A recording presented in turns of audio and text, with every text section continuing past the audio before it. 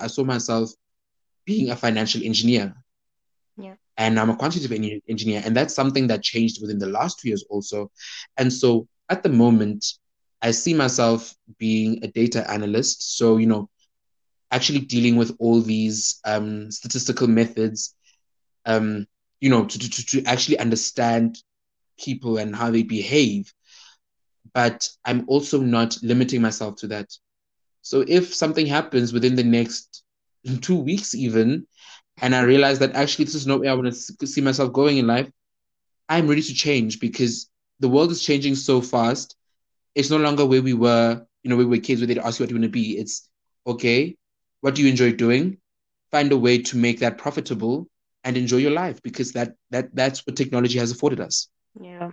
I think I think in our generation, we don't hold so much to job titles, if I can say that. And we also not Exactly. so scared to change our careers because we understand also that the careers that we are also holding today might just be not so relevant tomorrow. So, Exactly. I mean, we've seen so many yeah, things change. So, you want to do something today and then tomorrow it's been automated. So what are you going to do to make sure that you don't, you know, end up unemployed with a job that is being done by a computer? definitely.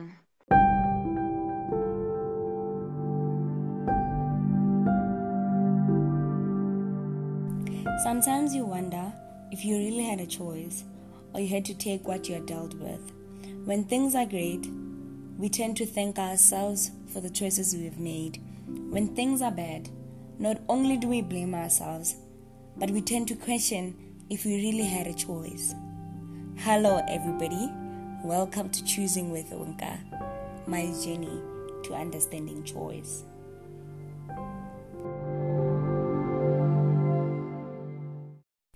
I value happiness and continuous learning, and my continuous learning comes with learning from others and sharing information.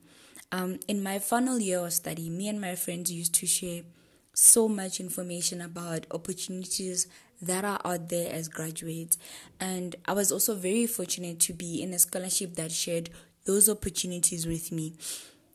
But I still felt like I don't have a choice as a graduate to choose my employer. So I asked my teachers today, do we really have a choice to choose our first employers? Let's hear what they say.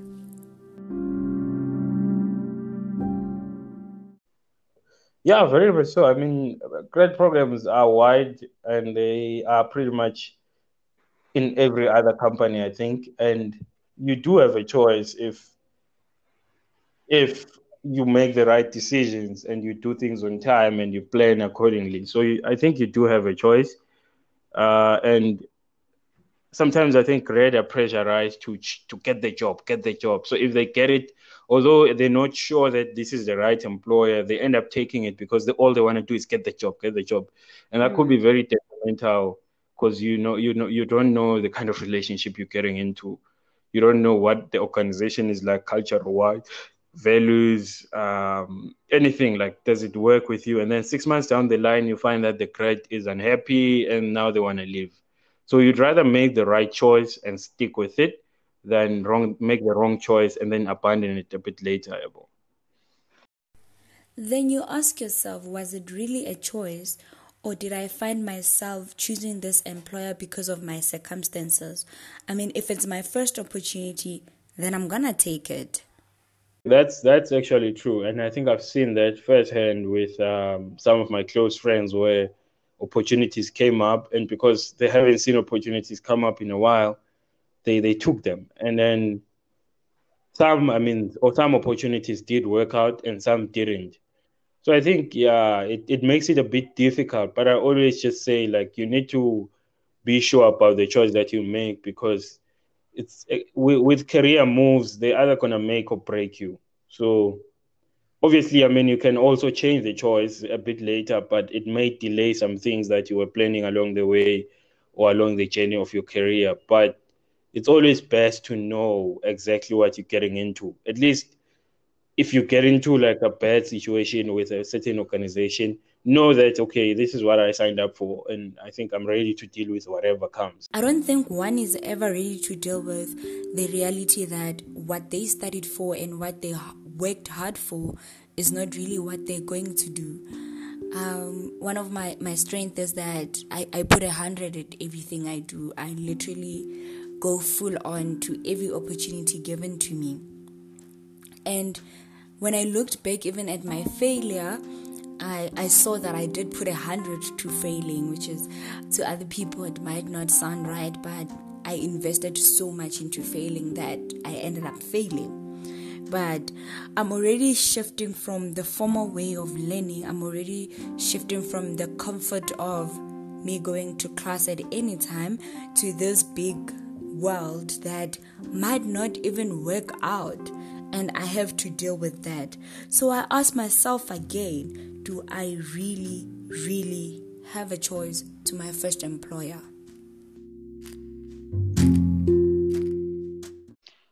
Look, I would say partly, because when we first looking at my final year in varsity, that's when we start applying for jobs for the next year. So we start the previous year, applying for jobs to start the next year. So initially, when you apply, we all apply within our various disciplines. So for me, for instance, doing economics and majoring in economics, I was looking to be part of an economics firm. So I applied for economist roles, junior economist roles, within economics firms. And then as time went, I realized that actually, because we all know how competitive the market is, especially when you're starting out, I realized that over some time, I can't just sort of put my eggs in one basket. I need to sort of diversify as a just in case.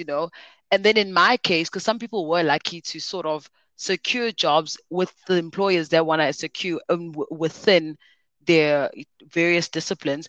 In my case, I had to go on and further broaden my options to say, okay, seeing as it's not working out with my choice of employer and specifically being a junior economist, then what can I look at seeing as I'm doing an honors in economics and it's finance based, what can I look at generally in the finance space? So it slowly moved from having a choice to not having a choice. But also I wouldn't say that I didn't have much of a choice, because when I found myself being at home without a job for the next year, this was like December time, and I was worried because a lot of people have secured jobs, and that's how it's supposed to be, to say. I started getting worried and I started applying frantically, but still, I still sort of maintained I want to be in the finance space type of thing. So as much as I felt like I was a bit desperate for a job, I still made sure that I sort of stuck, more in within sort of choice to say. So that's why I say we partially have a choice and partially not, because I was at a point where I didn't really have a choice, but I still had a choice. I wasn't applying for, I don't know, to be, I don't know, a bank teller. As much as that was, in the finance space, it's in a bank, I still wasn't looking for that. I was looking for something, even if it's not being a junior economist, but still, like, it had to be in the finance sector, but not just anything, because again, I was still looking at the future. So I would say we don't have much of a choice, partially mainly because of the competition, and the rate of unemployment. I mean, companies can only absorb so many people, a year. Yes, a certain number a year. So that leads us to sort of not having a choice, but to just find something that will get you, just get your foot at the door type of thing. Yeah. And the biggest challenge really is not getting your foot at the door, but to know when it is time to get in, to know when it is time for you to open that door and get in, to know when it is time for you to use the skills that you have gained, interpersonal skills, technical skills, business skills. But is that enough for you to say, I have the power to choose the right employer? That's a really tricky one. It depends on the type of graduate you are and also the type of individual that you are. So when I say in terms of the type of graduate, I obviously mean your academic records, but also that's not the only leg that you stand on when you're trying to choose the type of employer. And that speaks to the type of individual, because I find that once you've mastered the art of interviewing, then that is the golden key to basically almost any employer that you choose. And so that plays a big role. And I found that the moment I mastered that, I was able to choose the type of employer that I want, irrespective of what my academic record looks like. Because yeah, that one is a bit of a train smash. But the moment I mastered that, it literally opened the gates for me. And yeah, so that muscle of having the academic background, but also mastering the art of interviews opens that opportunity. But we don't necessarily have the choice of choosing whichever employer we want as a graduate. So in one of my interviews that I went to in my final year, I was asked to explain my transcript, which is a bit of a train smash also. But when the question was asked to me, I became a bit emotional. And I didn't cry in front of my interviewers, obviously, but my emotions then clouded how I thought about the question, that I don't even remember how I answered the question. But from that interview, I remember having a conversation with one of my closest friends, Makoto, and saying, I'm going to take my transcript and put it in Excel so that I'm able to explain it in my strength, which is numbers and graphs, because the emotional part of it, I don't know how to explain it. Yes, I can say I failed because I went through a time in my life where I didn't believe in myself, but how do I explain it in numbers, It's like somebody saying we didn't do well because of COVID, but they need to say we didn't do well because COVID had affected 3,000 of our employees and thus our productivity went down. That is just how I explain things. But other than that, I kind of also asked myself, why are they asking me this? Because I'm a graduate, right? I have the degree. Isn't that what they want? It sounds a bit pessimistic if I put it that way, but I honestly don't think so, hey? I mean, yes, there's some people whereby you get multiple employers wanting you and you then get to go wherever it is you want to go. And I'm super happy for them. But then there's also the people whereby, I'm gonna look at my case where, okay, sure, I had two employers ask, but at the end of the day, if they said no one chooses me or only one person chooses me, I'm going to go where I've got a chance. So I'm not going to now say, okay, no, I don't want to go to company A because they don't align with my brand. I'm going to go to company B, but company B doesn't want me, and I know that I still have to work.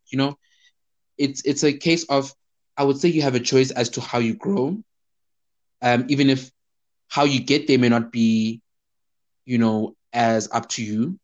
You've got a choice as how you grow, but you don't have a choice as to how you start. Yeah. And I mean, you look at, I think the best example for me is, like, I'll give you the easiest celebrities.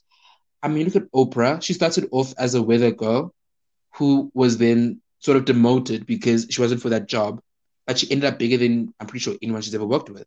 Yeah. I mean, you look at Yoboma, sorry to sound like a screw or whatever, but you look at Yoboma, Jay-Z and stuff, who were drug dealers, and I mean, now they're busy helping change the prison system where they're like proper role models. So, like I say, where you start isn't so much up to you, but where you end up, you have a big say in that, I would say. This has been a difficult year for us as the world, as the continent, and as the country, looking at how the unemployment rate of the youth in South Africa is so high. You get to ask yourself, do I really have a choice in this pandemic? Do I really have a choice to choose my employer in this pandemic? to be quite honest, they have a choice, but in the long run, not. I don't think immediately, right? But I guess it also depends on the type of career that you went to, and what you are doing during this time when there's this pandemic, and you can see where the world is going. What are we then doing to improve ourselves, or what are we then doing to empower ourselves? So I think the person that would have the best choice, or the most choice, or the most options, would be someone that, let's say you're a 2019 grad and you haven't gotten placement in the meantime. What are you doing this year? you know are you empowering yourself a bit more? The world is moving more towards data analytics and all those. Are you moving towards that? And if that's not in your field, it's okay. What are you doing to empower In yourself your in your field. specific field? um yeah, in your specific field. And I'm only mentioning data analytics and all that because it's something very that you and I are both familiar with. But at the same time, like I said, most people won't have a choice immediately, unfortunately. That's just how this virus has, or this pandemic has affected us. We've seen that the unemployment, like the number of unemployed people, has increased. Yeah. People have been retrenched. It's very unfortunate. But you know what, we just have to be positive, but at the same time be very intentional in how we fill our time. For example, you and I being employed does not necessarily mean that at the end of this pandemic, and we are hopeful that we will still have jobs, but nothing is guaranteed at this point. It's quite a volatile environment, right? So we need, even people that are already employed, even if it's not just grads, we need to make sure that we are constantly trying to improve ourselves, to make sure that we shine at the end of the day, to make sure that we are, I won't say irreplaceable, but we are quite, we're not necessarily, we're not, yeah, we need to, yeah, we need, it's unfortunate, but we need to just work extra hard to make sure that when economies are being rebuilt, we can feature there. Our skill can feature there. We can be a big part of, we can be a big part of that. And we need to position ourselves in such a way that we can be used. And I'm guessing now employers are very open to, honing in on different expertise, or sharpening skills of the employers to make sure that the employees, to make sure that they're better equipped for the future. I can't imagine that an employer would not be willing to assist you with, for example, your career growth. Then you shouldn't be with that employer.